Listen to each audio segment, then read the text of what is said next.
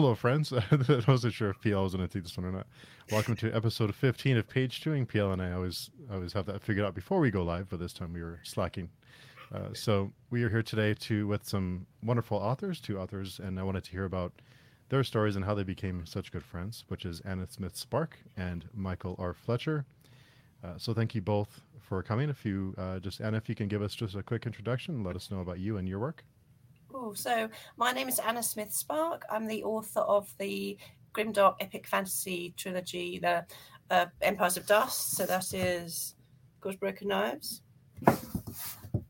Tower of Living and Dying, House of Sacrifice. And there is a reference to a different colour of the outfits that Mareth is wearing in those books. In each book, there is actually a reference to him wearing that colour cloak that's coordinated to the cover of each volume, which I was quite pleased of. And I'm actually sitting in my parents' spare room, hence the backdrop, because otherwise you'll be looking at my parents' accumulated spare room crap, and no one wants to see that. So, but I've got a picture of a scene from an illustration from one of my books as a backdrop instead.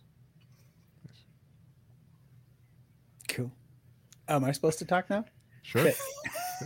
Hi, I'm Michael R. Fletcher, author of the Manifest Delusions series, the Obsidian Path books, City of Sacrifice books, and some other random stuff, and happy to be here. Yeah, awesome. And PL, you want to tell us about you and your work? PL Stewart, author of the Drowned Kingdom saga. 2 books out, A Drowned Kingdom and the Last of the Atalanteans, and working on book 3, Lord and King, and honored to be here with our esteemed guests and Steve, of course. And Steve. And Steve. And Steve too. He's okay. Yeah. He's all right. He's all right.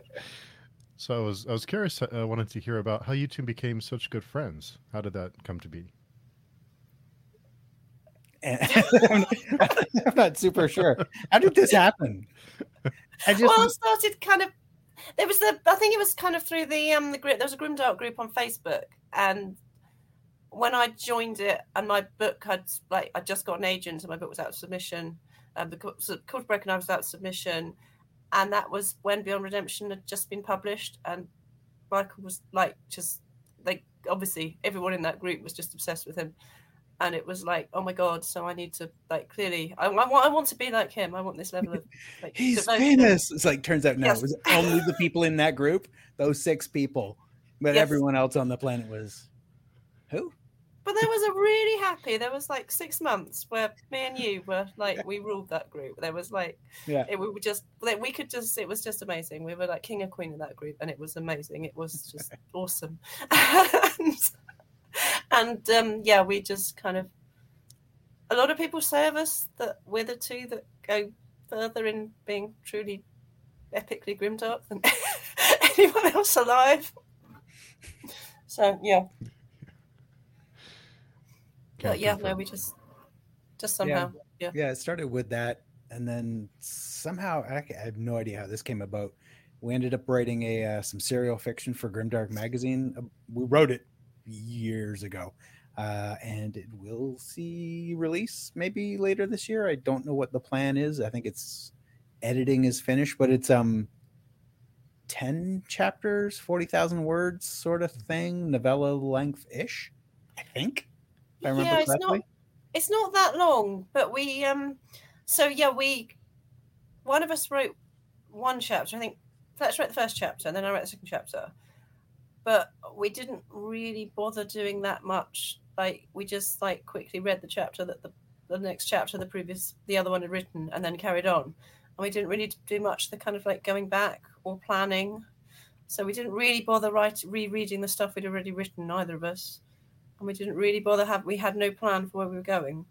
So it kind of, I like to describe it as organic, but it was kind of experimental. Yeah. So it's now being edited, and God knows what the editor, I think the editor's going to be just putting their head in their hands in complete despair at the level of just insanity that was going on. Yeah, it's funny. I've been talking with Sarah Torn, who's editing it. And Sarah is she's worked with me a pile of times, so she's used to my shitty writing and sort of chopping stuff up for me. But she's kind of in awe of Anna, and she's kind of she's reading it and going what do I do to this?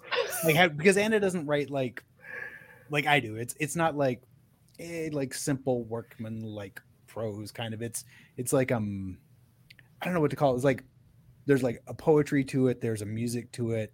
Like it's more than just the words. It's how everything sounds together. And anyway, I'm just super happy I'm not editing that, because I remember Anna sent me something once ages ago to read, and I was just kind of like, I don't know. Like, I can't do anything like that. Like, what do you do? Like, I think that should be a comma there. I'm like, fuck, I don't know. Anyway, poor Sarah, she's terrified.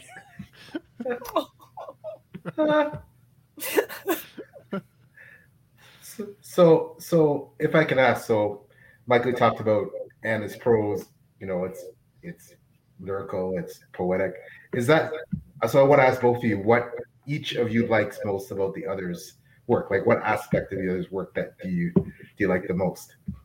Yeah, I mean, for me, like, it's a combination. Anna's a prose monster, and it's viciously infectious. Like, every time if I read one of her books, for like literally months afterwards, there's some part of my brain like that's trying to like dissect that and write like that a little bit, and it creeps into my own style, and I'm like, wow, where the fuck that come from? And then I love Anna's willingness to just like fuck your expectations. Like, oh, you think this is going to end well? Like, you think this is a nice, healthy love story? Fuck you. And I love that. Well, it's the same with Michael. It's like just the kind of, I just remember reading Beyond Redemption and just thinking like, oh my God, I mean, this is just going so far. This is just, and his descriptions are amazing. He says his work praises workmanlike, and it's really not. He's just, you can see it, you can really feel it, and you're going somewhere so far. You're being taken. I mean, that amazing scene with the woman in the mirrors, the broken mirrors, and you're just being, you're taken to places that you just couldn't have imagined going to in this incredibly. It's totally convincing. It's not like nice, healthy, cozy fantasy. Well, the ending of Swarm and Steel, which I do call in my head the all-consuming, because which is what it should have been called. Should have been called. Yeah. The ending of Swarm and Steel is just, it's just unbelievable. It's just, I came away from that just like, you bastard! Like, how did you? You actually did that. It's just absolutely bloody unbelievable.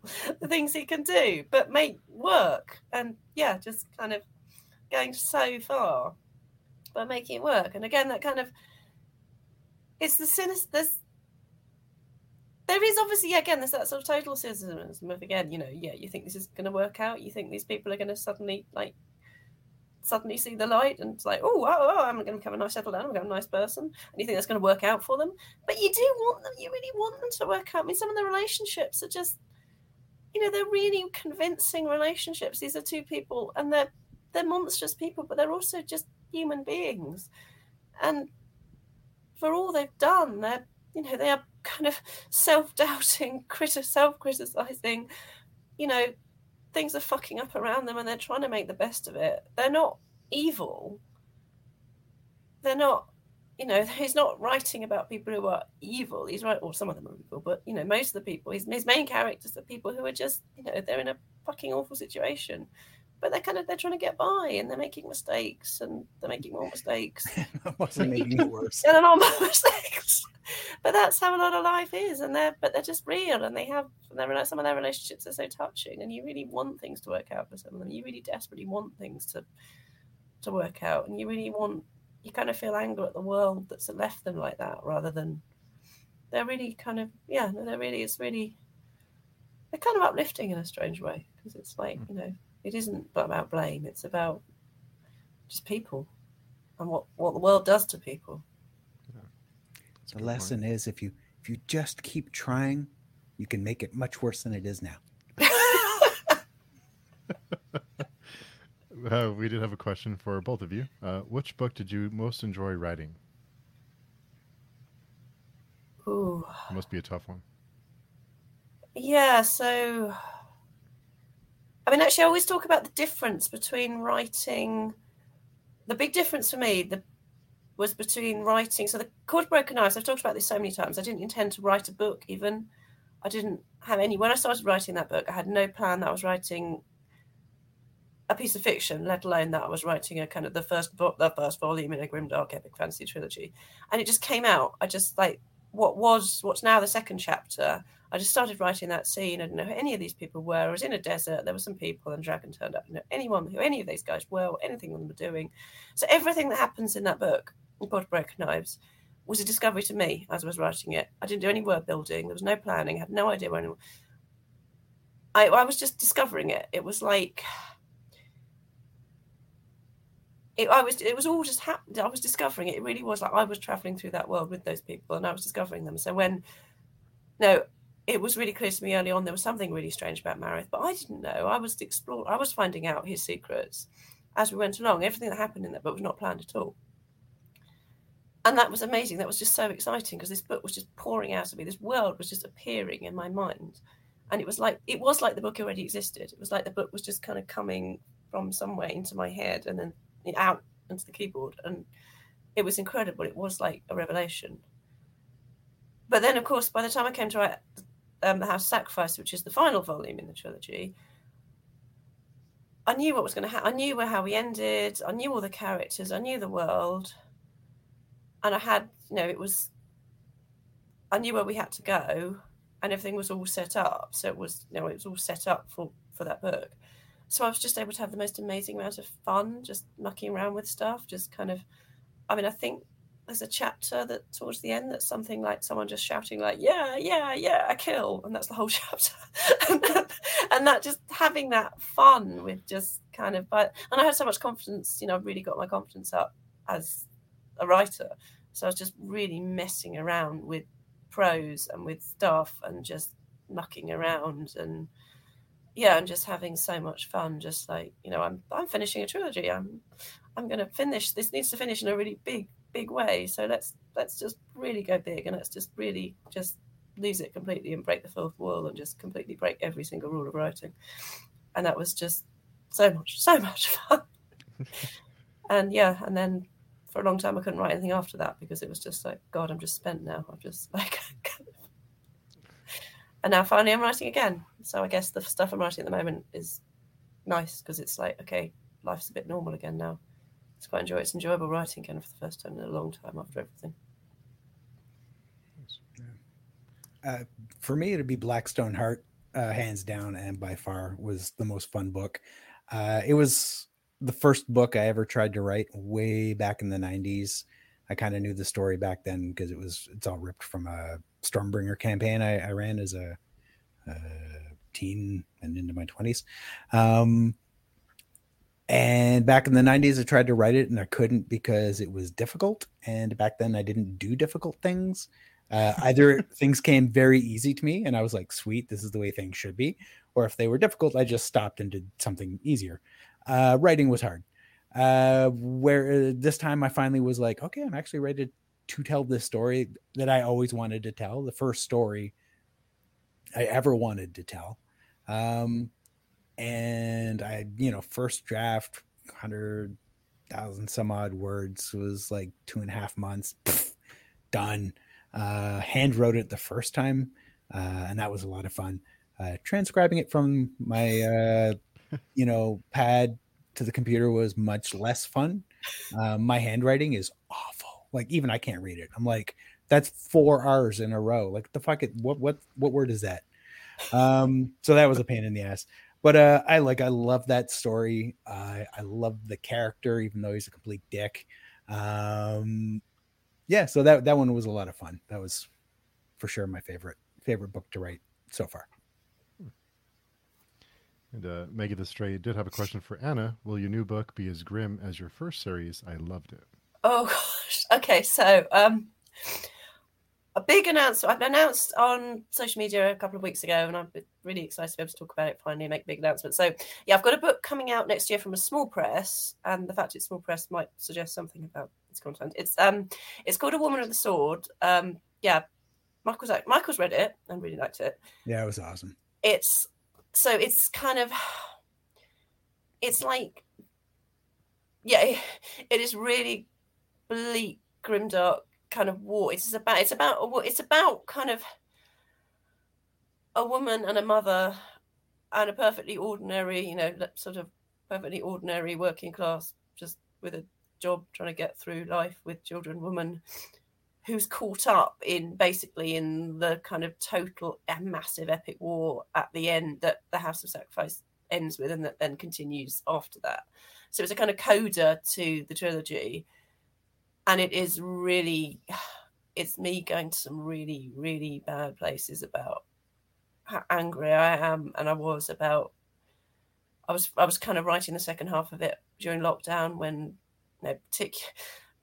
particularly for women, it was, if you had children, it was almost always the women who were taking responsibility for the children. I know actually it was Michael who was locked in his house with his daughter, not his wife, which is she actually has a real job though. So yes, but for sense. a lot of us, you look at the statistics, women were the vast majority of people in kind of very vanilla heterosexual household, one mum, dad, 2 children, 2.4 children, and the dog households. It was the women who were doing all that, had all the work, homeschooling. I mean, I remember one day I was trying to teach 2 different primary school maths lessons and do my own job in locked in the house with the kind of like, what if my parents die thing going in the back of my head. And it's all of that with total massive epic grimdark kind of battles and that kind of totally toxic misogynistic grimdark world that I built, which is, I mean, gosh, I can't imagine why a book like that was even remotely relevant. I mean, just looking at the news today and yesterday, I can't imagine why I might feel rage and anger and want to write about women in a toxically masculine society, which is just crapping on us on a daily basis. But yeah, so that is, it's my intensely personal kind of stuff about my feelings about kind of sheer absolute rage and despair, frankly, but with big battles of dragons. And that was, so that's coming out next year with a small press because it's just so not massively commercial fiction. But I am actually now trying to write some stuff that's slightly less grim for my own mental health benefits. That's about, I'm trying to write some stuff that is about more kind of healing, or trying to make slightly better choices, or people not feeling crushed. I'm trying to write more about women in very, very kind of brutal societies, but without so much of the kind of bleakness and the misogyny, and with women trying to, women being able to survive, and not just survive, but try and build things and find a positive way out, because I think we probably do need that now. It just kind of feels, I need to turn that anger to a more kind of positive talking about how we might try moving forward and try and finding some hope to make things better, because God knows we need that as well.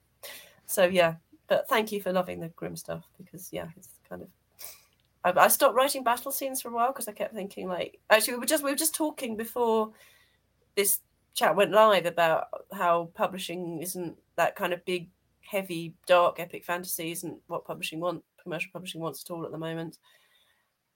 And for a while I was like, oh my God, so I must try and write, if I'm going to write another really commercial book, I mustn't write battles and things, and I must try and make it, kind of like fluffy. And I was just like, God, why am I doing this? I'm kind of, I know I'm damn good at writing battles. Why am I not writing battles? So I'm just kind of trying to keep, but just have it with a slightly more kind of people trying to fight for something kind of slightly more hopeful and build things in a slightly more hopeful way. But that's an extremely rambling answer, but I have a question for all 3 of you, really, is you mentioned, wanting to get those emotions out. Is writing therapeutic for each of you?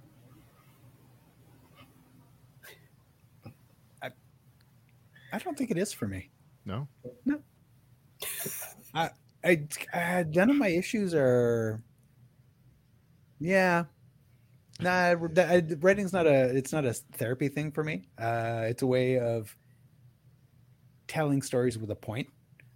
which maybe people get, maybe they don't. I don't know. I also kind of don't care. Yeah. Well, I mean, okay, so I am of an English background. We just bottle that shit down. We don't need therapy. We're fine. It's locked down tight. I'm okay. I don't need fucking therapy. I will just crush it down there until it's fucking everything's good. Yeah, I mean, so writing is something that it makes me feel like I'm a better person because I'm writing. It makes me feel like I'm doing something really positive with my life, which is really stupid actually, because I mean I'm raising 2 children, and I've done some really cool. I work in central government. I have actually done some genuinely really cool things. I brought through a piece of legislation which made it easier for people to get compensation if you had a particularly disgusting form of lung cancer that's only caused by you being exposed to asbestos in a workplace. So basically, I kind of did this thing which meant that people can get hundreds of tens of thousands of pounds really quickly because they're dying of this horrible disease they got while working to support their families and feed their children, blah, blah, blah. Which many people say should, of course, I should feel like, I can go to my grave knowing I did something genuinely good for people, which is more than many people can say. And I'm like, yeah, but and at that point I was really, really depressed because I've never written a book, have I? I've never written a comic short story about someone who goes around just knifing people. I mean, God, what? I just feel such a failure. So writing for me, it feels like it makes me I feel like I'm a better person than a lot of other people because I've written books, and writing keeps me feeling like that. Like I'm doing I mean, as writers, we are actually better than other people. That's fact. Yeah. So when I can't write, I feel like when I don't write, I feel like I'm wasting my life. What's the point of my life if I'm not writing? But at the same time, yeah, I mean, basically the House of Sacrifice completely fucked me up. Writing the ending of that book completely fucked me up for about 6 months because I've just went to some really, really bad places writing that book. I went really down into some really awful places about myself, I think, and it kind of makes me I feel really good after spending a day writing. When the writing's going well, I feel so good. But sometimes I suspect I'd possibly be a happier person if somehow grimdark epic fantasy hadn't found me. I think I have to say it is therapeutic for me. I've said this on previous podcasts. I write about racism, sexism, misogyny, homophobia, religious intolerance, all these things. And part of that is because I think I felt powerless sometimes to cope with it, powerless to understand it, frustrated because with my job being in law enforcement, has its dark moments.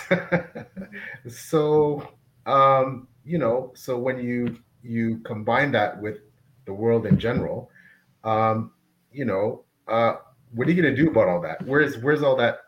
And I talked about the frustration. Where is all that going to manifest? Where is it going to go? And where it goes is into a book, right? For me, rather than going out and do something stupid. So I think that's for me, it is therapeutic, and I think I do feel better when I read this stuff. Although people often ask me, especially ones that actually enjoy my book, how could you write that, or how could you say that, or where did this come from? This is like this. You seem so happy and positive and nice and and I'm far from perfect. I think those are part of who I am too. Positive, I'm blessed. I'm blessed with how my life is, but also there's a lot of grim stuff going on, and that has gone on, and that continues to go on, and I think that's why I write, because that's my way to express how I'm feeling about this, and also to Michael made an excellent point that to write a book with a point. Yeah, I hope my books have a point to say, hey, maybe we need to look at this stuff more carefully. All right. Yeah, we did have another comment. I finished The Empires of Dust a few weeks ago, and I'm still recovering. What an ending to this beautiful Rotten series. Aw. Thank you, Anna, for being such a refreshing voice in fantasy. Hashtag Team Emerith. Yeah, it's Orhan getting some love because the civil servant, the guy who's like he's trying to make it. He's trying to make his best, and trying to make it better, and trying to obey the law, and Oh, thank you, Katrina, so much. Thank you.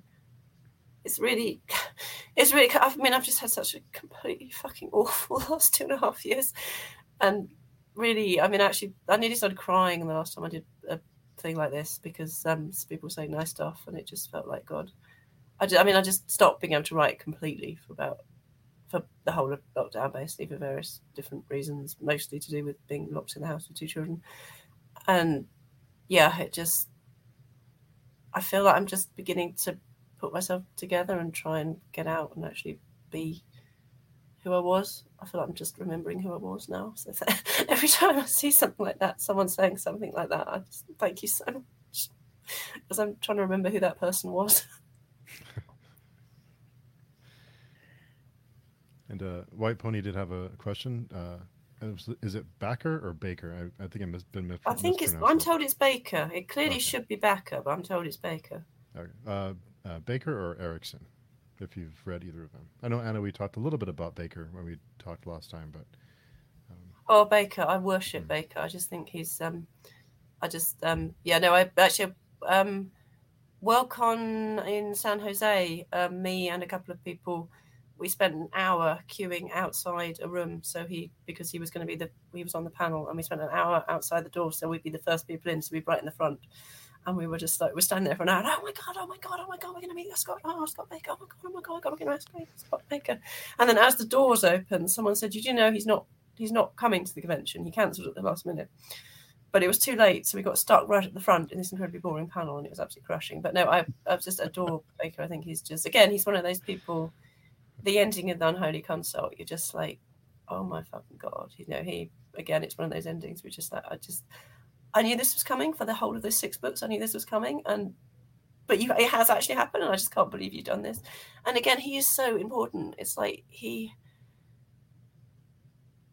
come back to sort of talking about there doesn't seem to be a market in publishing for kind of grimdark, kind of really dark fantasy stuff. Baker is so important because he wrote those fucking books years ago were like, this is what happens if you elect someone like Donald Trump as president, right? This is what happens if you people do this.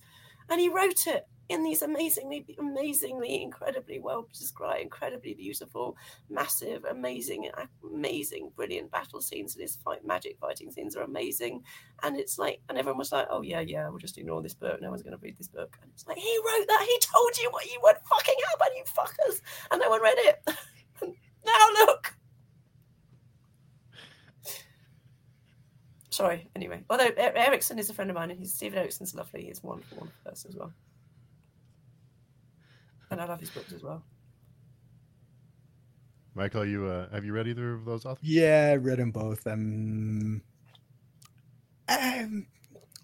Next question.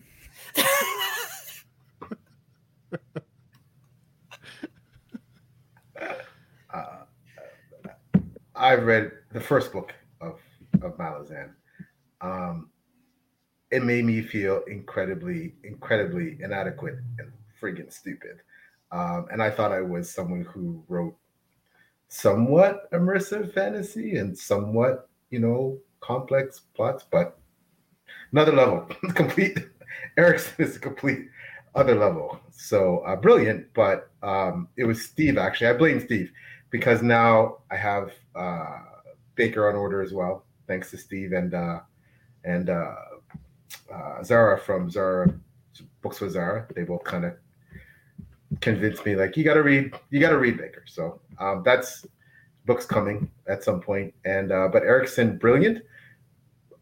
But I did feel at first, for the first time ever reading a book, that I was a bit out of my element.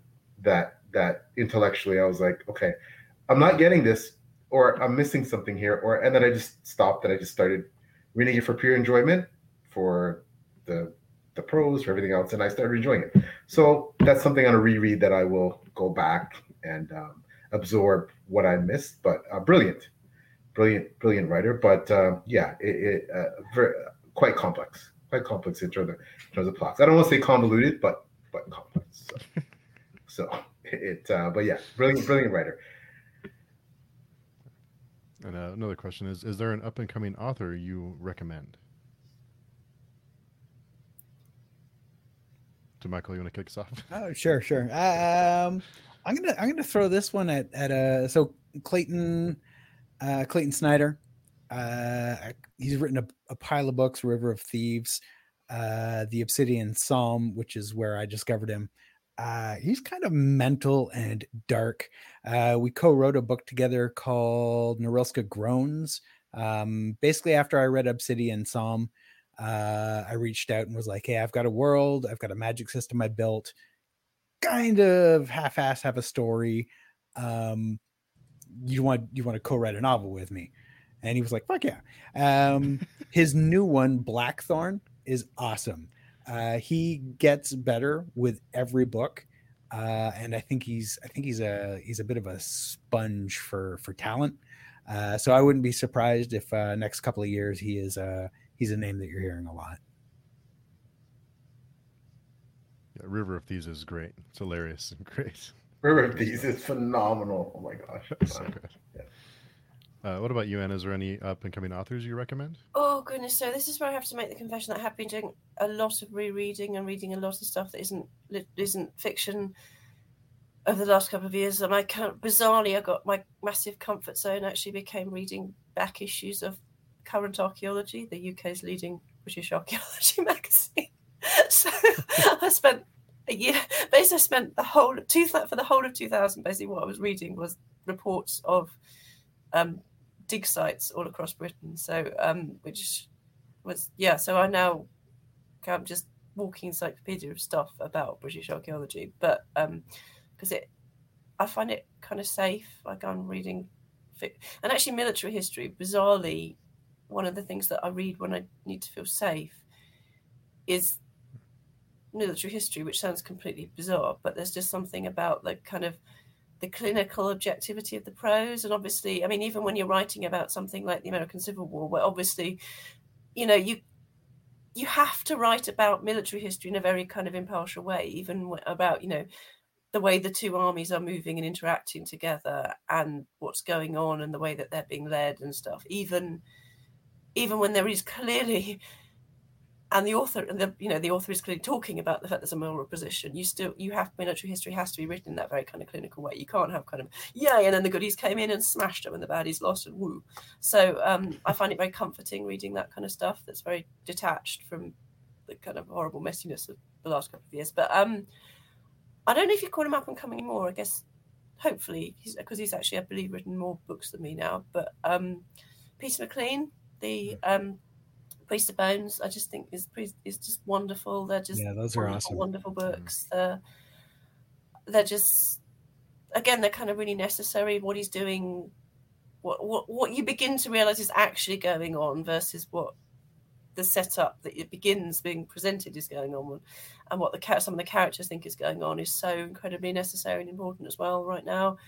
But they're beautifully written. They've got this they're set in a kind of, they're not medieval. They've got a kind of they've definitely got a kind of folk songy vibe. There's definitely something, the main character I compared a bit to Thomas Cromwell. They've got that sort of folk vibe, and they've got stuff going on about the early modern, not medieval, and there's stuff about the formation of modern complicated European society in there with really cool, and there's sort of stuff, there's kind of folk magic. It's not high epic fantasy stuff, it's kind of low stuff, there's low magic, and it's just and they're just beautifully written, and they're just so, you get so sucked in. They're written in the first person, and you get so sucked into the tragedy of what's going on there, and if he doesn't end it the way I'm assuming he ends it, I should be quite be furious with him. But just, the tragedy of what's going on, Thomas Party's kind of the tragedy of what's happening to him. So I'd hugely recommend those. PL, do you want to read this enough? which author would you grant immortality so this person can write more books? Oh, wow, that's interesting. Can't wait to hear this one. Well, I think, Michael, can we come to an arrangement here? I think we can. Yes. Yeah. I personally would grant immortality to Anna, without a doubt. And I would absolutely grant immortality to Michael without a doubt. And yeah, we can be dark for the rest of time. I have to ask, and you're gonna have to forgive my perspective because I'm outside the traditional published lens. I'm a self-published author. I have plenty of friends that are traditionally published. However, when you hear different things, you talk about different things, and so specifically to Anna's comment about the fact that presumably the traditionally published trad published houses are not necessarily looking for the grim dark stuff now. They seem to be on, the next kick is quote unquote cozy, more cozy fantasy. But from my perspective, as someone who's pretty immersed in I'm somewhat immersed in books as a whole, but I think pretty immersed in the self-publishing side. People can't get enough, man. They're eating that up.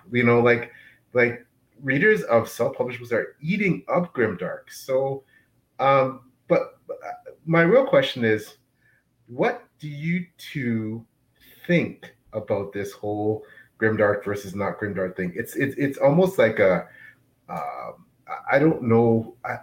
I feel very very incompetent right now in terms of accurately describing grimdark in terms of the impact it's having in the self-published landscape. But to what do you attribute its popularity? And I guess the second part of the question is, Anna, why do you think they moved on? Is it just a case of, as with all traditional publishing, they're just on to the next thing that's selling because that's what they're all about, because what's commercially viable is what gets book contracts? Or is it something more than that? Is it a backlash to world events? Okay, first we want to immerse ourselves in all these dark things, and now we don't want to anymore. We can't take it. Like, what is it about?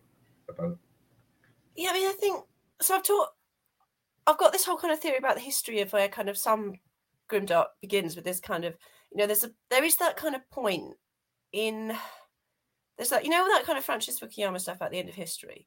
So there is that kind of point at the end of the 20th, the beginning of the 21st century, where it kind of feels like, okay, the Western world is not perfect, but there's that vague feeling things might get better.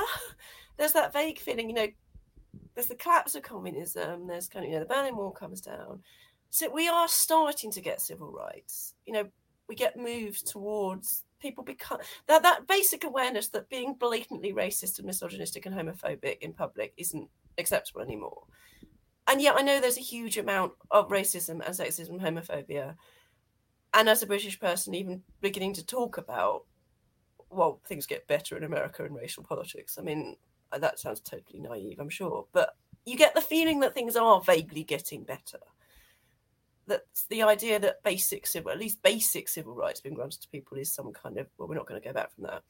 And the world, there is that kind of sense that maybe we're on some kind of vague upward trajectory. Things will be better for our children than they are for us. And I think at that point, there comes a point where people then start feeling that they can write. They start feeling safe and able to start interrogating things and saying, well, what if we start tearing stuff down? What if we start doing that kind of postmodernist? Well, what if Aragorn actually was a really evil bastard, right? What if he was a really horrible person? And let's write about that, and let's kind of deconstruct that, because we're quite safe. We can start saying, what if our leaders are actually personally really not very nice people, because we kind of feel safe. And that becomes a thing.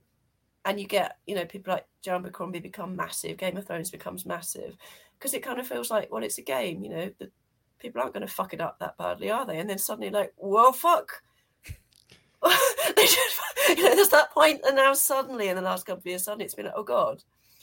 And actually, that idea of watching a load of I kind of feel if Game of Thrones was on series 2 right now, would any of us want to watch? Hey, it's a load of really powerful white dudes fucking everything up, and they're going to fuck it up totally for all, there's going to be thousands and thousands of unseen peasants, and their just lives is going to be totally, completely fucking fucked up because people are having an argument about whether or not someone should have married someone's sister or not 20 years ago. Like, gee, I don't think Game of Thrones now, that kind of gratuitous sex and violence and just gratuitous, these people are just fucking horrible, would be successful in the same way. Because, and then again, finally, we get COVID and everyone is, I think a lot of people do.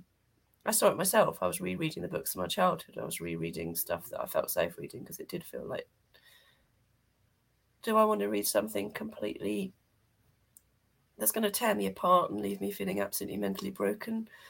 No, because I can get that standing outside my parents' doorway, waving at them through the window. And there is that kind of sense that apparently a lot of people wrote massively dystopian futuristic fiction about how awful the near future is going to be during the pandemic, and publishers just throwing that on the fire because no one wants to read that. No one wants to read that. Who's going to want to read that? So I think there is a sense of people wanting to read safe stuff, but at the same time, it's like, but we need to say that, we need to keep. I kind of feel that actually I was saying about, Baker and what he does with the kind of notion of the chosen one. And similarly, that kind of, I feel it's kind of genuinely important, the kind of stuff I was talking about wars and about why Mareth's doing what he's doing and why Orhan's doing what he's doing and why Thalia's doing what she's doing. And, the fact that these people are going along and they're not good people and they're making terrible choices. And they're living in a terrible world, but also they want to survive and they're trying to survive. And, at one point in the House of Sacrifice, Tobias talks really openly about, the squad he's rebuilt around him. These are the people he cares about. And he will kill anyone to keep these people alive. And he will do terrible, terrible things to keep the people around him alive, which on one level is the most humanly important thing we can say. On another level is obviously, the justification for the most appalling things. You could have been, a soldier in Second World War Germany saying, well, they told me to shoot the Jews and I shot the Jews because otherwise, my parents, they'd have sat me and then my children would have starved. I mean, it's that absolute moral complexity and that pointing out all the time, well, you say you're right. You say you're doing something because it's really good. You're going to say you're going to bring us to the promised land. I mean, just, what happened in the Supreme Court yesterday? These are people who appear to genuinely believe on some level that they're saving American women by totally fucking their lives up. And that it's so bloody important for us to keep writing these books and saying that and saying maybe there aren't happy endings. And maybe the guy with the good hair on the white horse is riding in saying, hey, I'll save you. Maybe he's Aragorn. Maybe he's Trump. It's really fucking hard to tell. And sometimes we get it wrong. And it's so important to say that. But at the same time, I can see why people don't want to hear that right now. That's my kind of exhausted rant over. But yeah, so I can see why publishing isn't touching Grimdark. But now I can also see why a lot of people want to read it. I can see why you want to force it down. That feeling of wanting to force it down people's mouths and make them read it rather than kind of.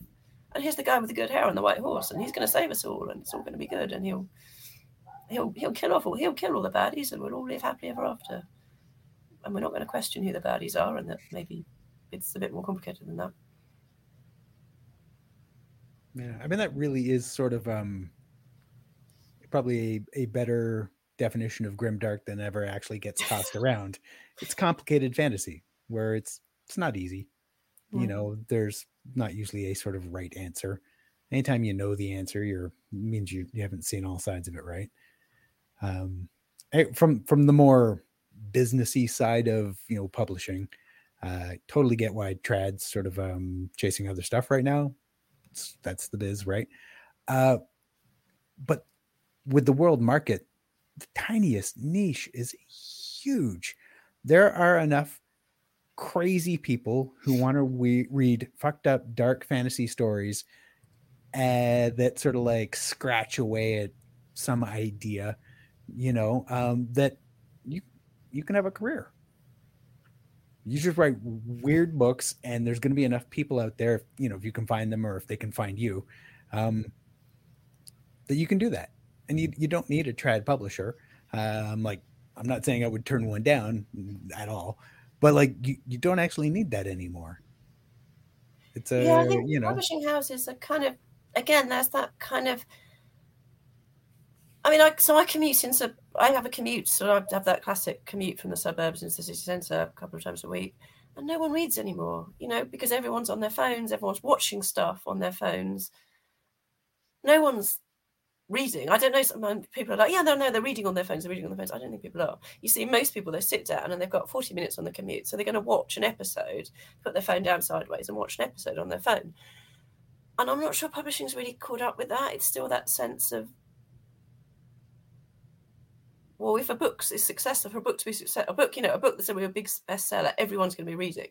So, I mean, I do remember, I remember that kind of, those massive books like The Girl with the Dragon Tattoo. And there was a point just before that kind of being able to stream television on your phones came on, and you could be on a train and everyone was reading The Girl with the Dragon Tattoo. It was ridiculous. And then and I think publishing still thinks like that. Still thinks like, a really big best-selling book is a book that literally half the country has read. And actually people aren't reading like that anymore. There's people who, but fantasy is one of those genres that people do still read a lot in. I don't think many fantasy books are going to have, half the people on your commute are going to be reading a fantasy novel in the way that they might have been if it had been, a massive hit, been published 30 years ago and just had that thing. But to have that thing now, it's a much smaller group of people because most people aren't reading, which sounds terrible. But then people who are reading are buying those beautiful, the anthology that me and Michael are both in for Adrian Collins' Grimdark magazine. The special editions of that, the leather-bound ones, they've got these amazing signature sheets that are all colourful and gold, and they are just beautiful. And people have paid a huge amount of money for those because people, for genres like ours, where people value them, people really value those books as objects and as things to have and as things to love. And they do want to read more and more and more of it. But that publishing, still thinks that they can publish something that half the English-speaking world will read. And I'm not sure that's true anymore. I never will be again, possibly. It's in the place music was, maybe, when people suddenly buying a CD when, everyone wasn't rushing out to buy that week's single. And it's the publishing hasn't really dealt with that yet. That's great points. White Pony had a question, Michael. I've asked you this a couple of times, maybe. How is Manifest Delusions Part 4 coming along? Actually, technically, it'd be Part 3. So it's Beyond Redemption, The Mirror's Truth, Swarm and Steel, the all-consuming, is a standalone, not actually part of that series. So the last book, which will be most likely called A War to End All, is half written, and I will have a first draft by the end of this year, now that I just finished this other thing I was working on. So early 2023, it'll be up. I've already, because Felix is booked so far in advance, I've already hired him to do the cover. And he's already sort of going like, oh, what scene are we going to do? I'm like, oh, fuck, I don't know yet. So, like the cover artist is hired, the book's half written, early 2023. Yeah. And we have been getting bits and pieces on Michael's Patreon, so go check that out for some inside information. Throw money at me. I like to keep that super subtle. Yeah, pretty good job. Yeah, slick. Writer of Things had a question. When you write, do you have to stop yourself from jumping onto shiny new things and leaving whatever you're working on at the moment to wither and die? Yeah, I mean, for sure. I mean, I am currently working on 2 books because I started one and then had a shiny idea and started another one. Really dumb. There are more shiny ideas than I have time to write. No, I so I get totally kind of in the sense of that book, and I don't want to break it. I don't want to lose it. So if I have suddenly realized I've got to stop and write something else, got a short story commission coming up or something, I get quite annoyed because it's like I need to feel, and I feel all on edgy. I'd feel all kind of jumpy on edge if I was trying to write multiple things at once, because I feel like I've got to get one thing finished. And I'm kind of living in it while I'm writing it, and it would feel kind of weird and wrong. So I do really bizarre things, like I have CDs that I listen to. I end up listening to the same CD on repeat while I'm writing a whole book, and that must drive my neighbours completely insane, because it's so I'm listening to like 2 alternative folk albums on repeat, like for a year, basically, writing a book. And in fact, that does get really stupid things. Like I will start thinking, I'm writing quite well while I'm reading this particular book as bedtime reading. So I will read the 4 books in this particular series, and then I'll start reading them again, and I'll read them again and again and again, because my brain is obviously working. This CD and this book that I'm reading, obviously helping my brain to be in the right zone for writing this book, and I'm feeling good. So I'll just stay in that zone by reading the same 2 books and listening to the same CD for a year. So I don't like the idea of having to break that and trying to do something else and trying to do things at once. They get all muddly, and I couldn't do that. Yeah. But then I write kind of non-fiction. I write totally non-fiction stuff for my day job. I write government papers and things. But yes, it's like I'm writing one thing in the day, and then I'm writing another thing that's different. So yeah, I guess there's that. But yeah, no, I couldn't. What about you, PL? I know you have your whole series planned, but yeah, I'm crazy that way. I'm like Anne in that respect, that I cannot. I write 1 book a year.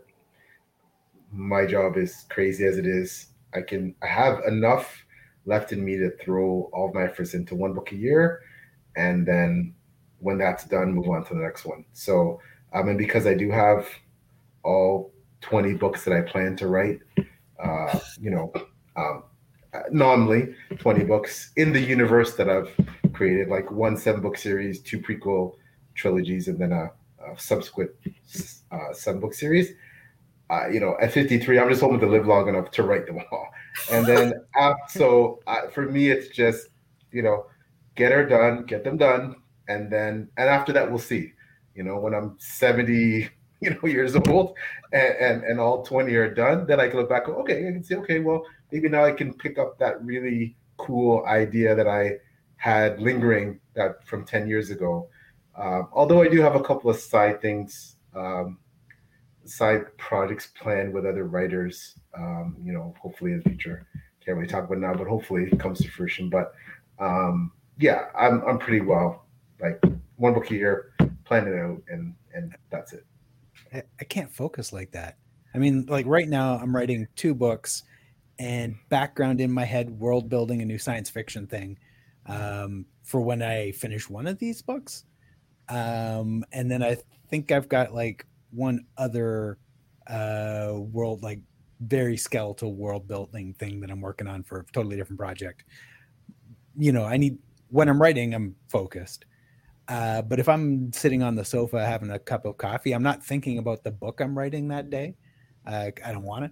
I'm, sort of a world building some other shiny idea. So it's searching for that balance between chasing the new shiny because it's interesting, and then actually getting shit done, which is difficult.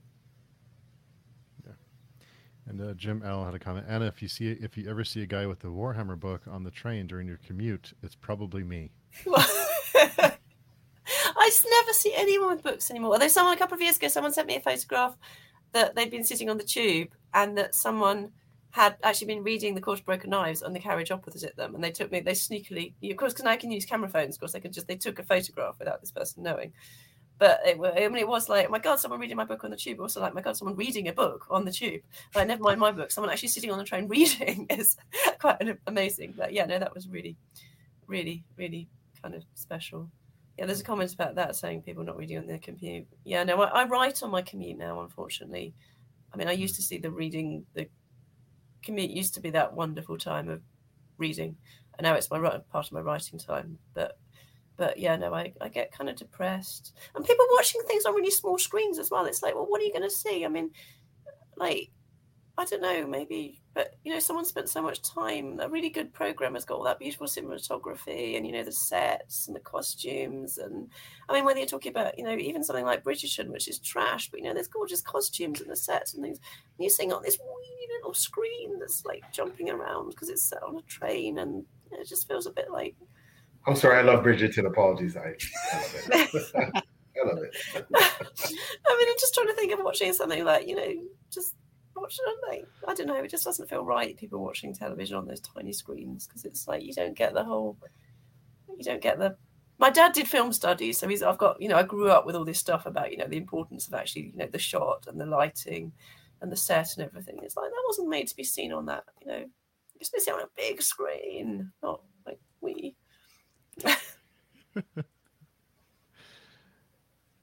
So Mike the Tour had a comment. How much of your writing process is instinctual, for lack of a better word, and how much is it technical, as in specific methods learned from classes or craft books, etc.?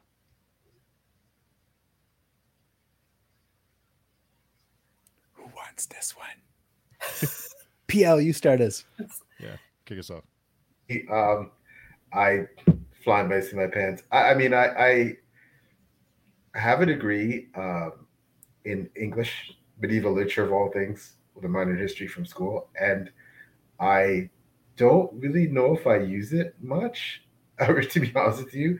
I mean, it's part of me, but when I write, I'm not necessarily thinking about that. And I mean, I'm obviously influenced by writers that I've read, especially classical ones, but I never had formal creative writing training. I never, I didn't take that in school. So I think for me, when it comes to writing, a lot of it again is just me putting words down a page and it all being all messed up, and then having good editors to look and go, that's all messed up, and then fixing it and fixing it and fixing it until hopefully it becomes something that is worthwhile reading. But I'm one of those people. I have my own unique system. I'm sure a lot of us do, or maybe it's not consistent book to book, but I'm a 3-draft person. I kind of write the thing and then I leave it, and then I kind of, even though it's written, then I do my first draft. I revise it, I scrap this, I do this, and then I'll leave it. Then I'll do a second draft, right? And then I'll do a third and final draft, and that's it. And after that, I, between beta readers or whatever, then that's what it is. That third draft, it's the input of beta readers, it's my revisions, and then I send to an editor, and then I just let them rip it apart 3 or 4 times, and then that's the book. So that's how I pretty well write. Yeah, so I mean, yeah, similarly. So I've never read a book on any of those kind of how to write guides. I've never studied creative writing. I mean, I'm aware I had an incredibly privileged background. My father is a poet, so I grew up with people in the house who were poets. I grew up surrounded by books and literature, and then I studied, sort of did English A level, and then I studied history at university. But I then studied. I've read and studied texts and read throughout my whole life, and just read a huge amount of books, and I think that's how you learn. So it's not. I don't obviously. I mean, I don't know. I've never read a book on how to write, but I think the major way you can learn, the way you learn to write, is just to read a whole lot of books, and to read a whole lot of stuff that isn't. To read lots of stuff in your genre, but to read lots of stuff outside that as well. To read whole lots of different voices and styles, and books from different periods, and books from different places. I mean, read translations of books from all around the world. Just read a lot, and that is the only, and then write a lot as well, and just keep writing and looking at your own. And I think for me the big thing is I think about what I'm writing a lot, so I think about what I've written. So which again means I never get that much written in a day, because a lot of the time I'm going back over and over the paragraph I've written until it's right, or I'm going the next day I'll go back to over it and sort of almost kind of redo it. So I'm redrafting a lot as I go and editing a lot as I go along. But it's that thinking about what you've written and kind of just thinking about it all the time. And yeah, that's for me is how you. That's the best. That's how you get better at it. Is thinking about your own writing and thinking about other people's writing. I sometimes hear people say, now they're writing, they read books in a different way. And I think I must have always read that, probably because I'm always surrounded by people who were writing, so they always read books like that as well. But there is always that kind of awareness of like, whoa, what are they? So, someone's done something really good here that I'm really enjoying. What is it they've done? What was it that all that kind of moment where you realise you have just been totally lost in a book? And like, how did they do that? How did that happen? That did that to me. Or so actually the classic one, I would sort of to be incredibly, incredibly rude to Brandon Sanderson. I remember reading the Mistborn book, which I was given by someone because it was Amazon told them, this is this incredibly successful fantasy novel that, everyone's buying. So clearly, and they were like, oh, Anna likes fantasy, so clearly she will like this. And I remember reading it thinking like, God, this is the worst book, possibly the worst written book I've ever read, but I cannot put it down. And it was like 3 a.m, and it was like, I've got to get up to go to work in 3 hours' time, but I cannot put this book down, even though every sentence is wanting to make me want rip my eyeballs out because it's so badly written. But I cannot stop reading this book, and I've got to know. And then I went and bought the other 2 books in the trilogy the next day because it was like, I cannot rest, even though I know even though I'm hating reading this, I also think, and it's like, that is genius. Like, what was he doing there? What is it that book did? And at the time I was reading it thinking like, what is this book doing? How is it doing this? And I know how he's doing it. He's doing it because it's constantly kind of that constant, what is going on? What's going to be the next revelation? And that constant, the chapter ends on a big exciting thing and it's a short chapter, but it's that thinking about that all the time. What was he doing? Or a book like Erikson and Baker, which are very intellectual, very complicated, very dense. Well, yeah, I remember reading Gardens of the Moon and you're like, I have no idea what's going on here. I have no fucking clue what's going on here.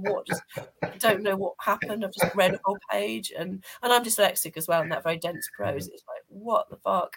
And you lose one person's name, like, I have no idea what's going on. I have no idea who this person, what's going on anymore. But it's Anna thinking about that as well. Like, how is this book getting to me? What is going on here?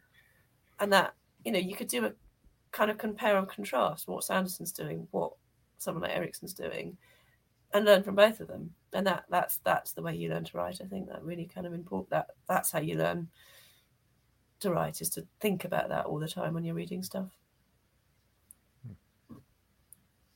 You're not getting off the hook, Michael. You're not getting off the hook. We can still see you. Yeah. Okay. For me, it's my process is purely instinctual. I have no idea what I'm doing. I don't know anything about writing. I am the guy who is constantly having to Google how the fuck do I use a semicolon, or what is a comma, and why. And like, God, fuck, I have to, like, I'm like, should I be capitalizing this word? Shit. And I'm researching that. So I'm constantly learning and relearning because I'm forgetful. So to me, it's all about how the words sound, and am I telling the story I want? I know when the stuff sounds good in my head. And so that's what you get, kind of. And then I learn how to sort of, punctuate, and I have kind of managed to pick up, and again, this is sort of instinctually, the rules of grammar, but I don't know them. But I know when it's wrong because I'm like, no, that sounds wrong. But that's it. I had one editor say, something along the lines of like, you can't have a dangling participle. I'm like, the fuck is that? Like, I have a fucking foggiest clue what he's talking about. I'm like, okay, what? So yeah, purely instinctual. The thing about grammar and punctuation is they're rules for clarity, mostly. So yeah. I mean, punctuation is basically, all punctuation originally was when you breathe. So it's how you break up the sentence to stop for breath. So obviously, if I stop in the middle of a sentence like this, it doesn't make any sense. Whereas if I stop at the middle of a sentence and then I go on to the next sentence, so that's all punctuation is. It's when you stop. and it's how long you stop. So a comma is a little stop, and a full stop is a big stop, and a semicolon is a like in the middle stop, and that's basically what punctuation is. Yeah, see, I went to the William Shatner School of Punctuation. Yeah.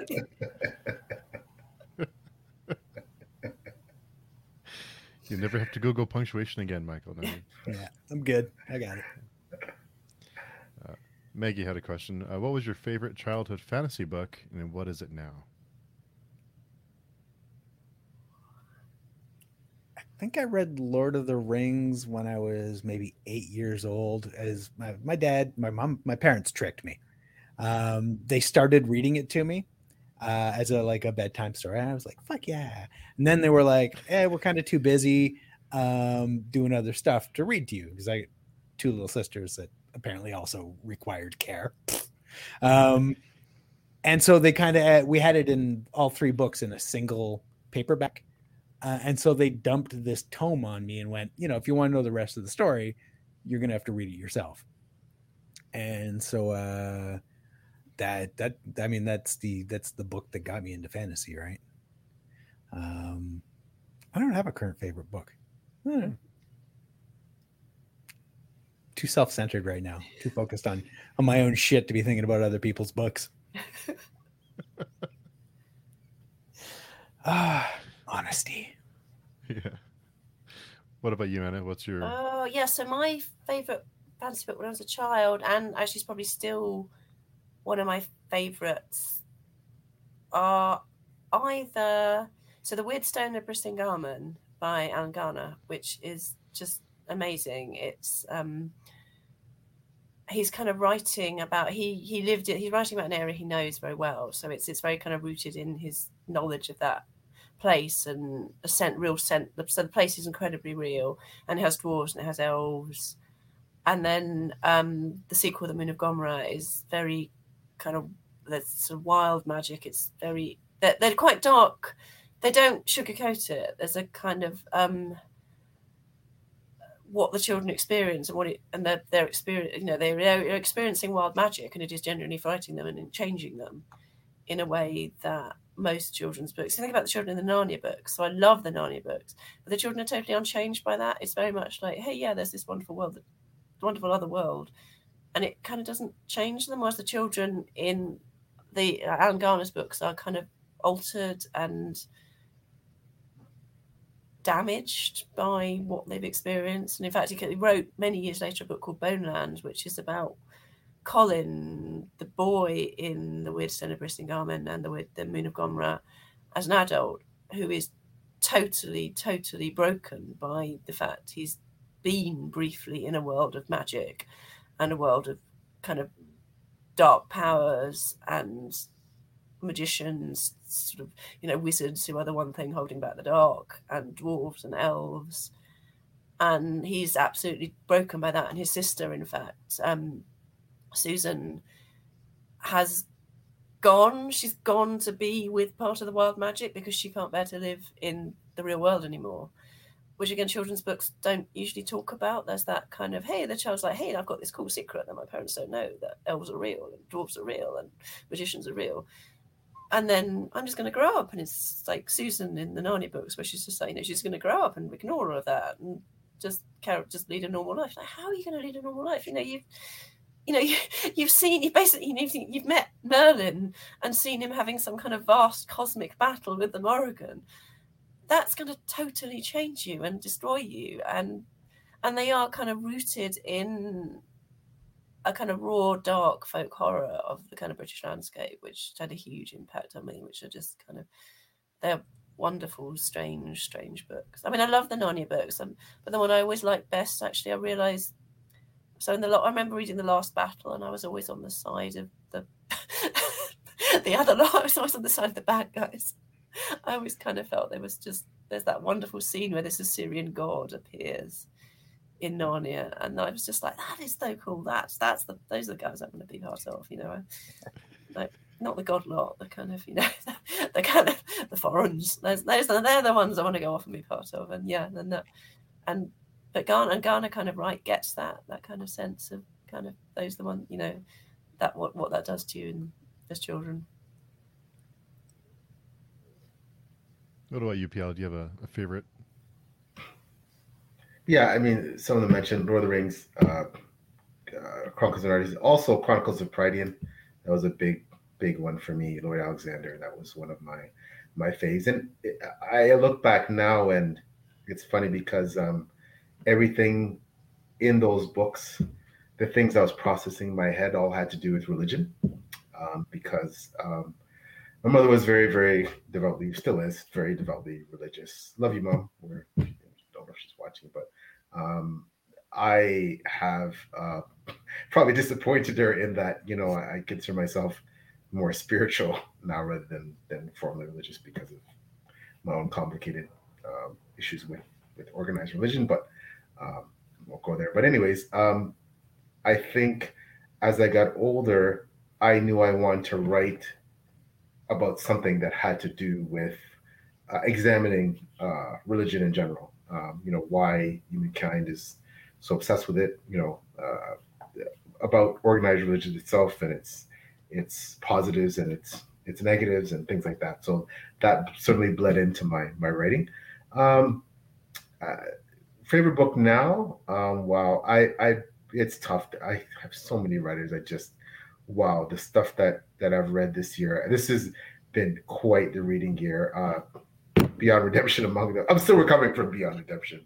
Like I'm still recovering from Beyond Redemption. But and Anna's book is, I thought it would have been here by now. I ordered on Amazon, but I guess Amazon is taking their sweet time. But Anna's first book, Court of Broken Knives, but I haven't read it yet, but it is on the way. I think the book that I have to say to write Hell's Chasm by Janie Wirtz. No one writes like Janie Wirtz. No one uses language like that. The way she incorporates it's just, yeah. And then, of course, because of the themes, because racism and racial intolerance and injustice is a big part of that book. And to write that when she did, just the courage, the way she approached it was just, it's phenomenal. So I'd have to say, to write Hell's Chasm. But lots of great reading year, and again, all my top books of the year. Beyond Redemption has to be one of them. I still don't. Like I said, I still think of that book. It's absolutely wow, mind blowing. So kudos to you, Michael. Thank you. Yeah, I still think every time I eat bloody every time I eat chicken and vegetable soup, I think of that damn book. I cannot eat a bowl of meat and vegetable broth now. I'm not thinking of you, Michael.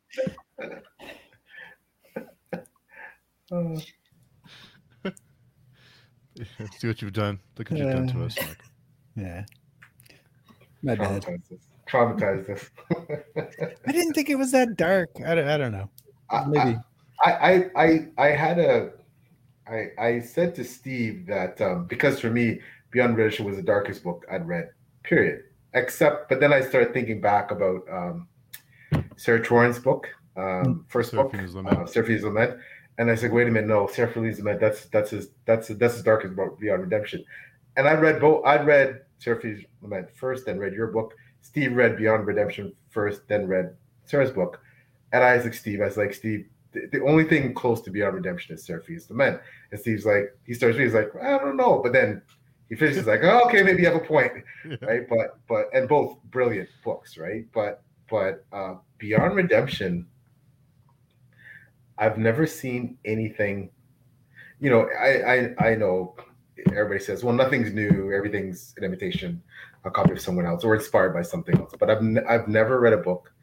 Again, I'd put that in my review that the world building is essentially based around mental illness, and the way you did it was just it's just phenomenal. I've purposely held off and read the second book because I still need to go back and reread the first book because I want to be in that zone. There's some things I want to pick, but wow, it was just incredible. So yeah, no, I completely second that. And I mean, it's like against Swarm and Swale, it's just like, how the fuck does anyone do this? I mean, just like, it is totally new. I mean, because I was just telling really old fashioned. I'm telling the oldest stories in the world, very simply. I just like to think I'm doing it in a poetic way. But yeah, Michael, you're doing stuff. It's like, how the hell did this? Where did this come from? I mean, like, Jesus Christ, where did this stuff come from? It is like nothing else I've ever read. It's just, yeah, Michael stuff. It's just. He is one of a kind for sure. Great stuff. The second book is really good too. I can't wait for the third one. I'm so excited. Maggie had a question. Your favorite your favorite mystical creature or being? I love druids, and there are not enough druids in fantasy books. I love dragons. I can't go wrong with a dragon. Damn it! That's all I want. I mean, you can't see him there. Yeah, I'm a sucker for the classics. Yeah. No, I mean, dragons. I mean, yeah, there are loads of dragons in my books, and there's a big dragon up behind me. Yeah, I mean, dragons are just, and that sense that they are kind of not just creatures, that sense that you are trying to write about something that's like a god or a force of nature. You're not just writing about an animal or a human, you're writing about something that's kind of more and so different as well. You're not writing about a god in human, a kind of anthropomorphized god. You're writing about something that's totally different. So actually one of the huge inspirations behind my dragons is watching footage of the metal industry, so watching steel casting and things and bronze casting. There's a really cool museum in Sheffield which I go to quite a lot, which is the big British steel city, and you can see old footage of these like massive crucibles of liquid steel, and they just upend this like massive room-sized bucket of liquid steel, and this liquid steel is just pouring down, and of course the heat, and things are exploding, things are just spontaneously catching fire just being near this stuff, and it's so hot, and the light coming off it, and that's dragons. But actually I've got this absolute obsession with horses, with kind of like weird horses. So I do actually quite like unicorns. I get really embarrassed to say I like unicorns because I was like, oh, unicorns and Pegasi and things, but because I've got this real thing about horses. I had this amazing children's book when I was really, really young called The Bread Horse, which has got all this stuff about horses there's this massive obsession in Indo-European mythology about horses. So the Greeks, for example, have got this real fear of horses. So there's all this stuff about man-eating horses and centaurs and things being these wild creatures. And through most of it, of kind of European mythology, there's this real fear of horses. And so and of course you see them in a field and their heads look like skulls. You see a horse face straight on, and its face is really frightening actually. And so yeah, I've got this real obsession with things like with any kind of horses, so like fire-breathing horses I've got man-eating horses referenced a couple of times in Empires of Dusk, because I've just got this thing about horses and that being quite frightening. So unicorns and Pegasi and things actually I do really like, but in a more complicated way than kind of that sort of. They're so kind of fluffified by people with this like, oh, unicorns, like beautiful ladies and unicorns, but actually they're wild animals. They can be quite frightening. Kind of, you go back at some of the medieval stuff about the unicorns, and they're often really quite aggressive and fighting and things. And Pegasus, again, I mean, Pegasus ends up, Bellerophon tries to ride Pegasus up to Olympus, but Pegasus sort of bucks, and Bellerophon is thrown off his back and sort of falls to his death. There are a lot wilder and more dangerous animals, like creatures like that, than a lot of modern stories make them out to be, where they're always like on the side of light and good and elvish, so they must be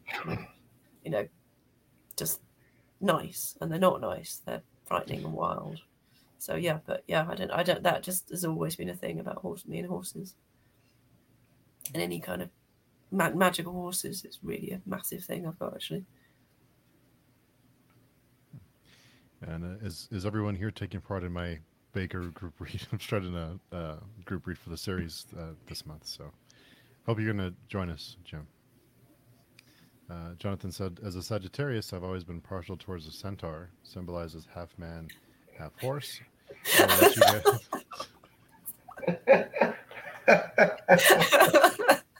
Oh, wow. Oh, Jonathan, you got me on that. Oh, Jonathan. For those of you listening to the podcast after they can't see the comment, it says, "I will, as a Sagittarius, I've been partial towards the centaur. Symbolizes being half man and half horse. I will let you decide which half is horse. Heyo." That's confidence, I guess. That's if you want to call it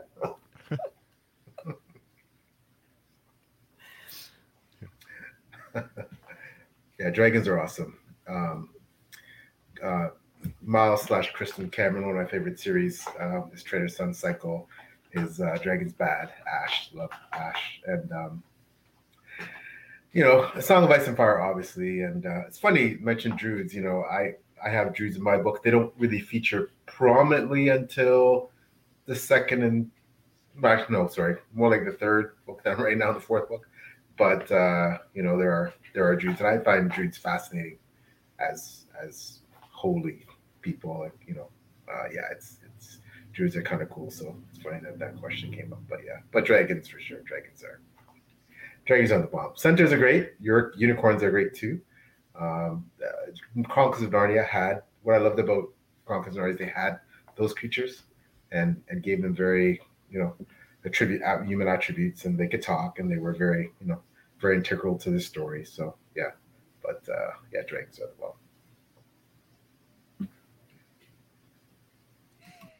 Yeah, dragons are popular.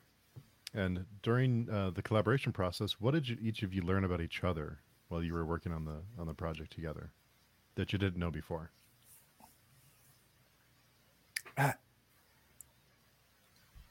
We're both pretty bad at planning, I suspect. But I did learn that Anna writes the best demonic POV characters. Oh, that's fun. That was awesome. That she wrote one of the characters is a demon, and it's absolutely mental. It's amazing. Like I that's my favorite part of the whole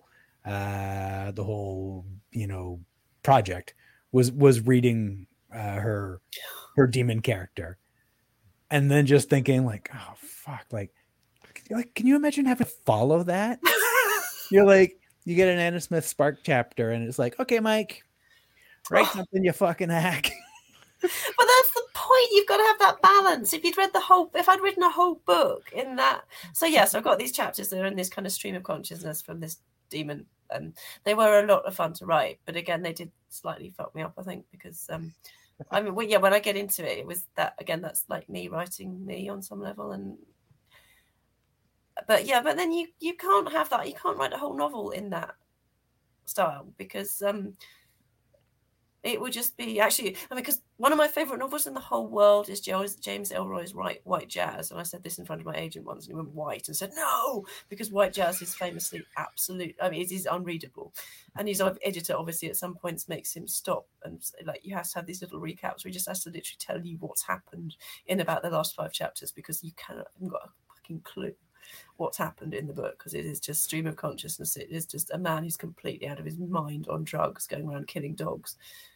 And it's just, and I kind of came quite close to that with some of these chapters for this thing, and it couldn't have been like that. It couldn't have been the whole book could have been like that, because it would have been unreadable. So it has to then move into the way you're writing, because it has to work. It works better with the juxtapositions. But no, there were some really bizarre, unfortunately, slightly bizarre, embarrassing business meetings where me and Michael and Adrian Collins, who's in Australia, so the timings of the whole thing were a nightmare as well. And me and Michael would start going off on one, and Adrian would be like, guys, like, it's like, people have got to pay for this. And there's cons, and he's like, no, you can't do that. I'm like, why not? Like, because people are going to have to pay for this. And he was just being, I mean, you could see him at one point now. I'm really sorry, Adrian, because you could see him being like, look, did you guys, there was a time when there was a bit of a hiatus. We just both stopped writing for a while, and he's like, you seem like, guys, did you bother rereading anything before you carried on writing? And I'm like, nah. It's like, do you have any idea what is going to happen for the end of this story? Like, nah. Have you got a fucking clue what day it is and what the weather is like when you pick up to start writing the next chapter? Like, nah. And that was, I hadn't actually realised quite how chaotic. It was like, look, Adrian, I mean, you've commissioned both of us to do this because you think we're amazing writers. I mean, like, yeah, like everyone always says genius is close to madness, and Adrian's like, oh god, just stop, you two. Just kind of. But yeah, so that it was fun. But yeah, no, I think when we've broken Sarah. And actually, we did. I think we broke Adrian. He did actually send us a message saying, like, guys, you've gone too far. It's like, hey, the editor of Grimdark magazine sending a message saying, like, guys, you've just gone too far. Wow. So, yeah, that was. But yeah, no, it was. I don't know. People sort of keep saying like, "Oh, they'd love to meet the two of us." You know, they'd love to be at a con and then meet the two of us together. It's like, I don't know. What do you think we're going to do? You think we're going to go Max Rampage or something? We'll just sit there being really shy and like, oh, yeah, colossally introverted. Like I can be sociable and stuff like this because you're not fucking here. Whenever I want, I'm just gonna fuck off and leave. You know, even this is going to be exhausting. By the time we all shut down, I'm going to like kill a bottle of wine and be like in public, like at a con. Oh fuck no. I did NYCC one, the huge con in New York in 2015, promoting Beyond Redemption. I did one day. At the first day at the con, did a panel on heavy metal and fantasy, and it was so exhausting. I went back with a couple of buddies to our hotel room, and we sat on the floor of this little coffin hotel somewhere in New York and just killed a bottle of Jameson. Just I was like done. The next day I'm like, nope, not even going back. Then we were just crawling restaurants and hitting bars, and you know, I couldn't do it. Too many humans.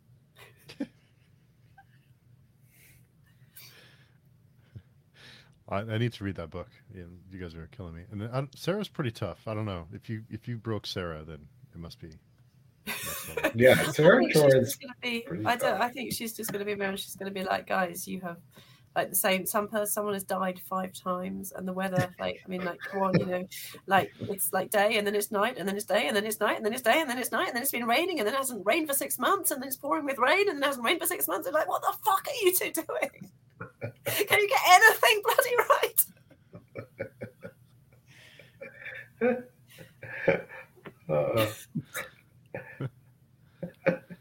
Oh my goodness, that's amazing. So when Sarah sends feedback, who does she send it to?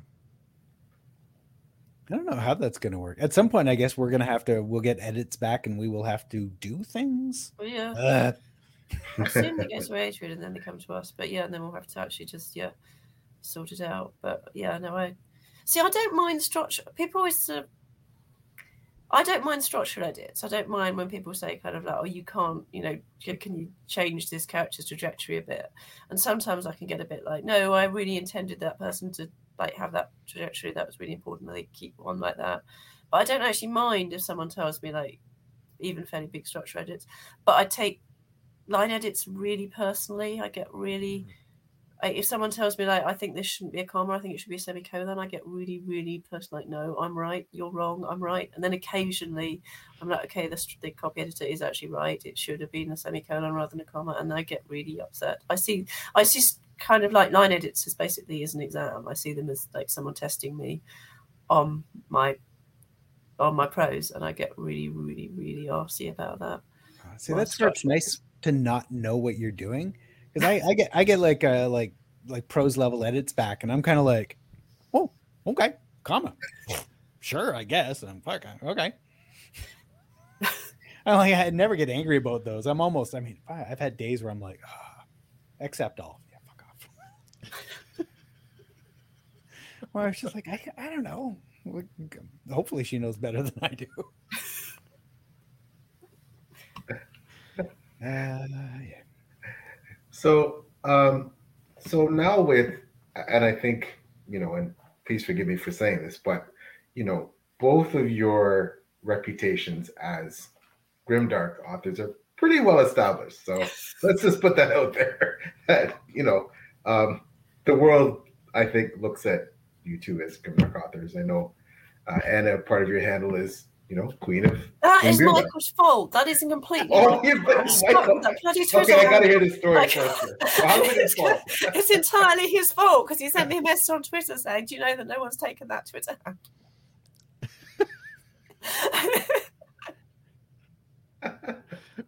Oh, the truth comes out now. Okay, that's a juicy one. Okay.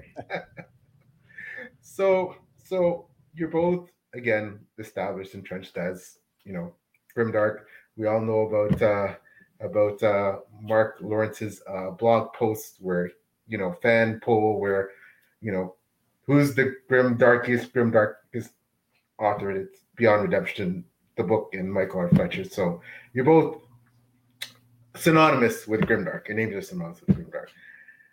Do you feel at all that could limit you if you suddenly start deciding to go in a different turn and write a bunch of, I'm not saying you're going to do it, cozy fantasy or sci-fi or something else that's definitely not grimdark? And some of you have, Michael, you've written books, kind of different genres, and but do you think that almost like being typecast as an actor, that's going to affect your readership, and was like, what, this book, you wrote a book and it's not grimdark? Like, what's going on? Like, do you think that, how do you feel about that? I don't give genre any thought, really. Like, I don't try and be a grimdark author. I never have. Like, Beyond Redemption, I'd never heard of grimdark when that came out. So writing in genre, I don't really care. I'm going to write whatever stories I want to write. The book I just finished the first draft of yesterday, The Storm Beneath the World. There is not a single swear word in it, and there is no sex. What? That's sacrilege. What are you doing? But that's the story I needed to tell, and it didn't fit. Like, in that story, there's no cursing and there's no sex because they didn't fit the story. And I don't give a shit about genre. Now, is the story dark? A little bit, yeah. It ain't cozy. But you don't need sex and swearing to actually tell a dark story. True. Oh, so I should just say first, Tony. You've just sent someone called Tony's put a message up saying he's just ordered my book. So thank you so much, Tony. I'm on Twitter as at Queen of Grimdark, which is all Mike's fault. Find me and send me a DM, and I'll send you some postcards as a thank you. So just DM me your address through Twitter, and I will send you some postcards as thank you. But they are kind of spoilery, so don't read the back of the postcards. But anyway, the Grimdark handle. So yeah, I mean, I do. So the new stuff I'm writing now, which I'm hoping I can make some announcements about in the next couple of months. I've got some stuff coming out. I've got a short story in this new world I'm writing, which is coming out in Unbound 2. I think it's Unbound 2. It's either Unbound 2 or Unfettered 2. No, it's Unbound 2. Unbound 2 from Grimdark Press in the autumn. And that is not Grimdark.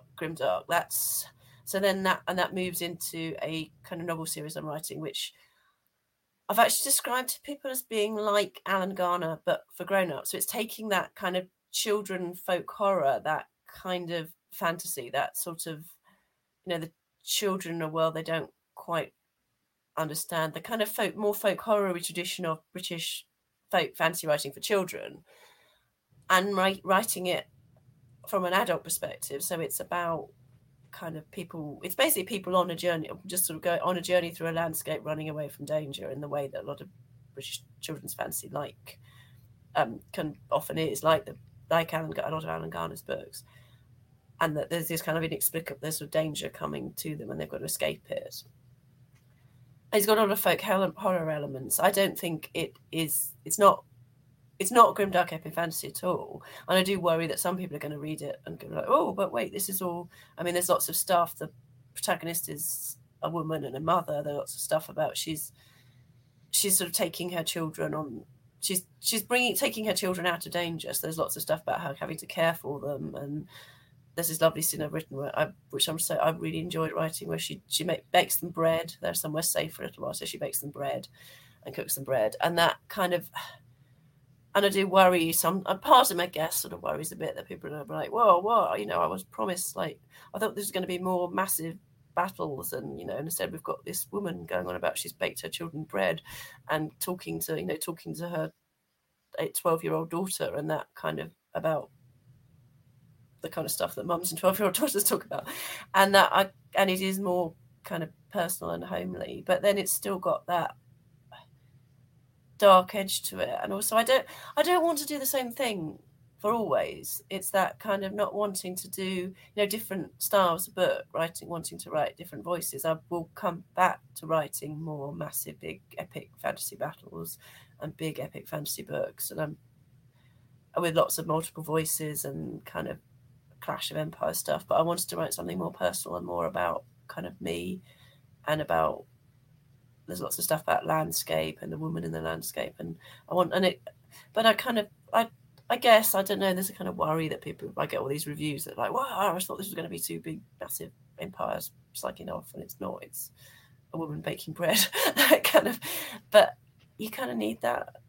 It would be kind of sad to have an author that was only writing one thing. I think you need those slightly different styles of prose and slightly different approaches to storytelling and to what you're trying to say. So I'd hope it wasn't. It would kind of, I don't know. I'd like the idea of people. I'd like to think most people are broad-minded enough to read different things rather than just the same thing, and to kind of find different things of value in different books that have got different kind of. But the grimdark thing again, I mean, as we were saying earlier, a lot of grim sort of. When people talk about grimdark fantasy, you often think, well, so what you actually mean, like most historical novels have. If you took most historical novels and put the fantasy filter on them, they'd all apparently be the most grimdark thing ever in the history of the universe, because historical novels tend to involve people turning out to be not very nice and powerful people turning out to be corrupt, and the imbalances of class, whether it's class or race or gender, being pretty massive, because that's like what history was basically. And it, for some reason, fantasy seems to be this genre alone where if something bad ever happens to anyone, it's like, ooh, that's a bit grimdark. Whereas actually, I'm rereading The Lord of My Children at the moment, when you're like, no, it's just like, it's like kind of, it's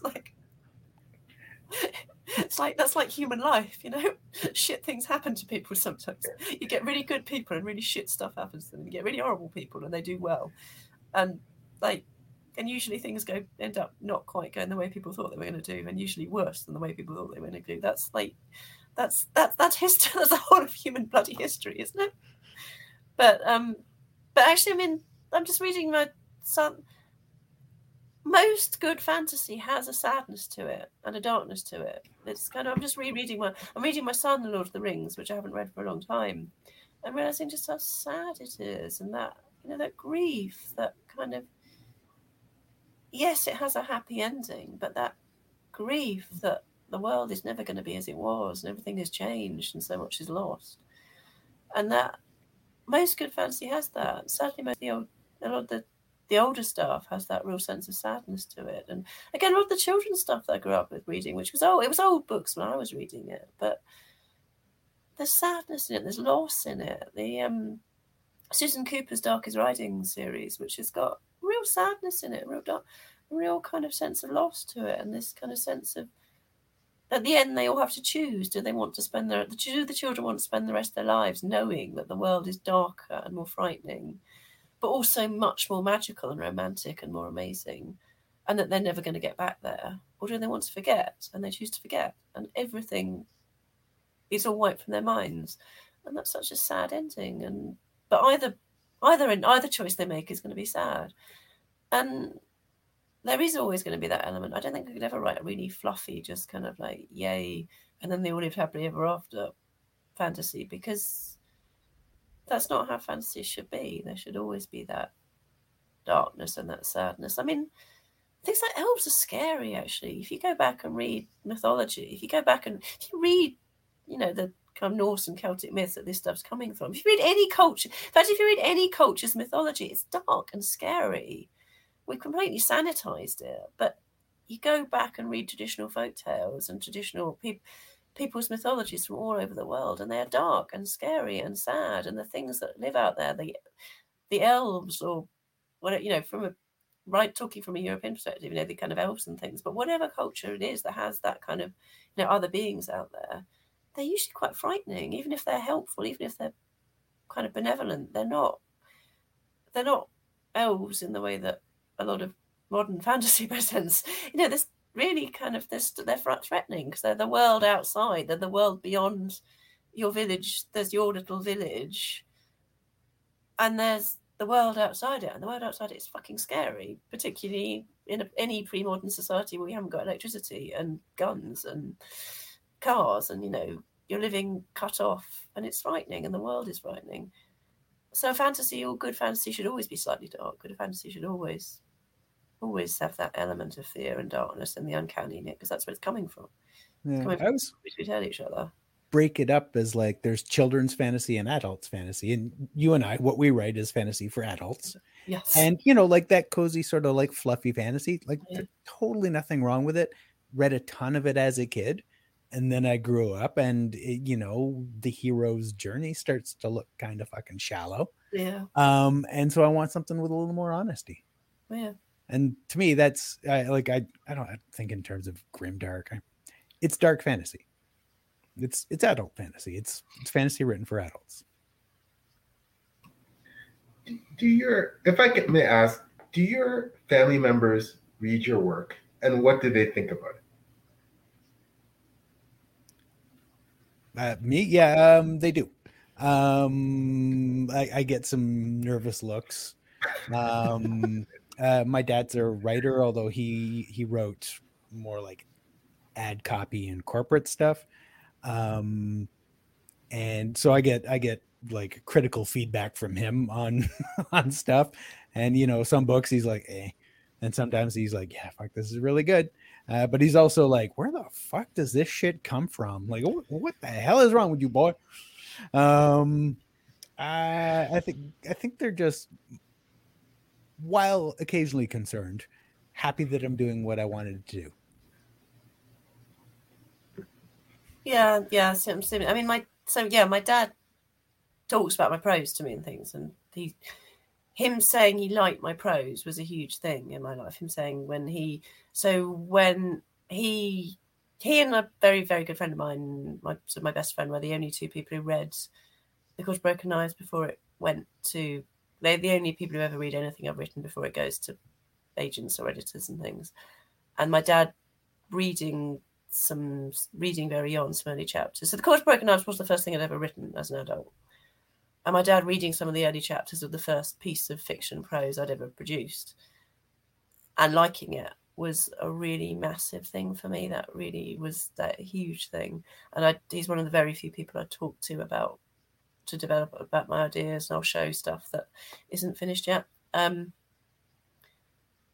mum's read the books. She's read the published books. She's not read anything I haven't had published, but she really likes them. She's never forgiven me for the ending of The House of Sacrifice. She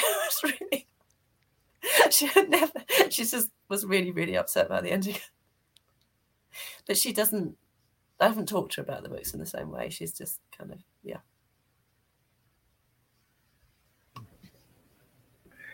Yeah, it's fascinating how, like, I know for me, my wife is my business partner, and she reads my books, and she's the one that usually before I actually say, okay, this is like fun, she's like, okay, fix this, but you need to fix this still, you need to fix that, you need to fix that. And that doesn't work. And I don't know why I don't like this, but you need to change it. And usually she's right. But it's funny how my mom was a writer. She never published, but wrote romance. And she reads my books, and she says the same thing as Michael, although she seems to really enjoy it. She's like, did I do something to you that made you like, did I, was it like, was I like, I'm like, it's nothing you did, this is just, me. This is what's inside me. It's not because you're the best mother in the world. If I write something that's disturbing or traumatic, it's not because I feel traumatized by my upbringing or anything, right? It's it's funny. That's why I asked that question, because thinking about what my mom thinks, she's like, is everything okay? Like, no, everything's fine. So I think we could go on for a long time, but we want to respect everyone's time, and of course, Michael, we're cutting into your drinking time, so why don't let you? This is terrible. I'm twitching now.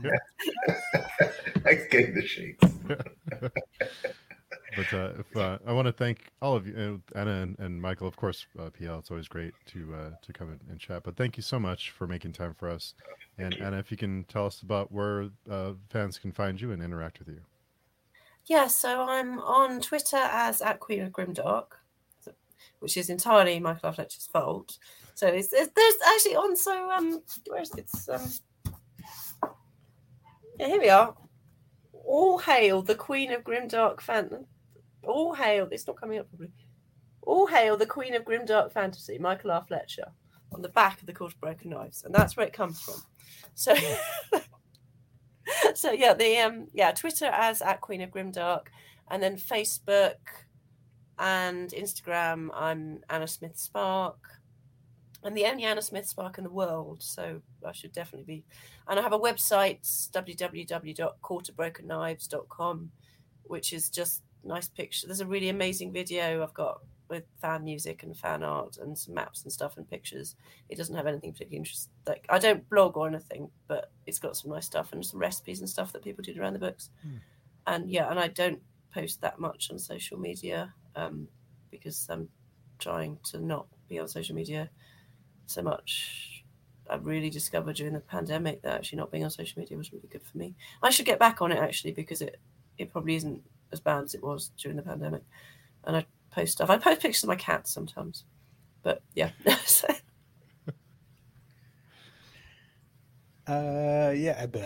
Twitter, I think I'm @FletcherMR, maybe.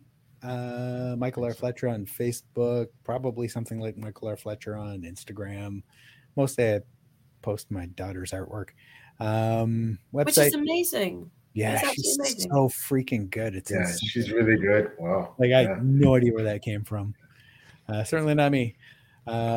She made fun of me the other day. I did a pencil sketch for my illustrator who was doing illustrations for the next book, just trying to sort of describe something. And my daughter found it, and she's like, "What is this? Like, what are you trying to draw?" Website, michaelrfletcher.com, and I have a Patreon. The address, I had no idea what it is, but wander over, throw me your spare change, and I will turn it into illustrations and stuff. And I'm always around on social media, mostly because I'm terrified of people not buying my books, and so I just shout at them, largely random shit. Entertaining random shit, though. Hopefully, I'd try. Sometimes, I have good moment. And PL, where's the best place to find you? I have to shout out the wonderful Before We Go blog, led by the awesome Beth Pabler, who also does a lot of stuff for the Grimdark magazine, where Steve and I are both members of her blogging team. So you'll see reviews there. You can see you can read my review of Beyond Redemption there, for example. You'll see Goodreads. Twitter is my preferred social media platform for sure. I like as well, because I am on Instagram, I'm on Facebook, but really Twitter, it's @PL Stewart Writes. That's, I'm on there pretty frequently. My website's www.plstewart.com. That's where you can find out more stuff about the books and what's coming out and that sort of thing. So, but Twitter's DMs are open. You want to get a hold of me, talk about writing. Always love engaging with people.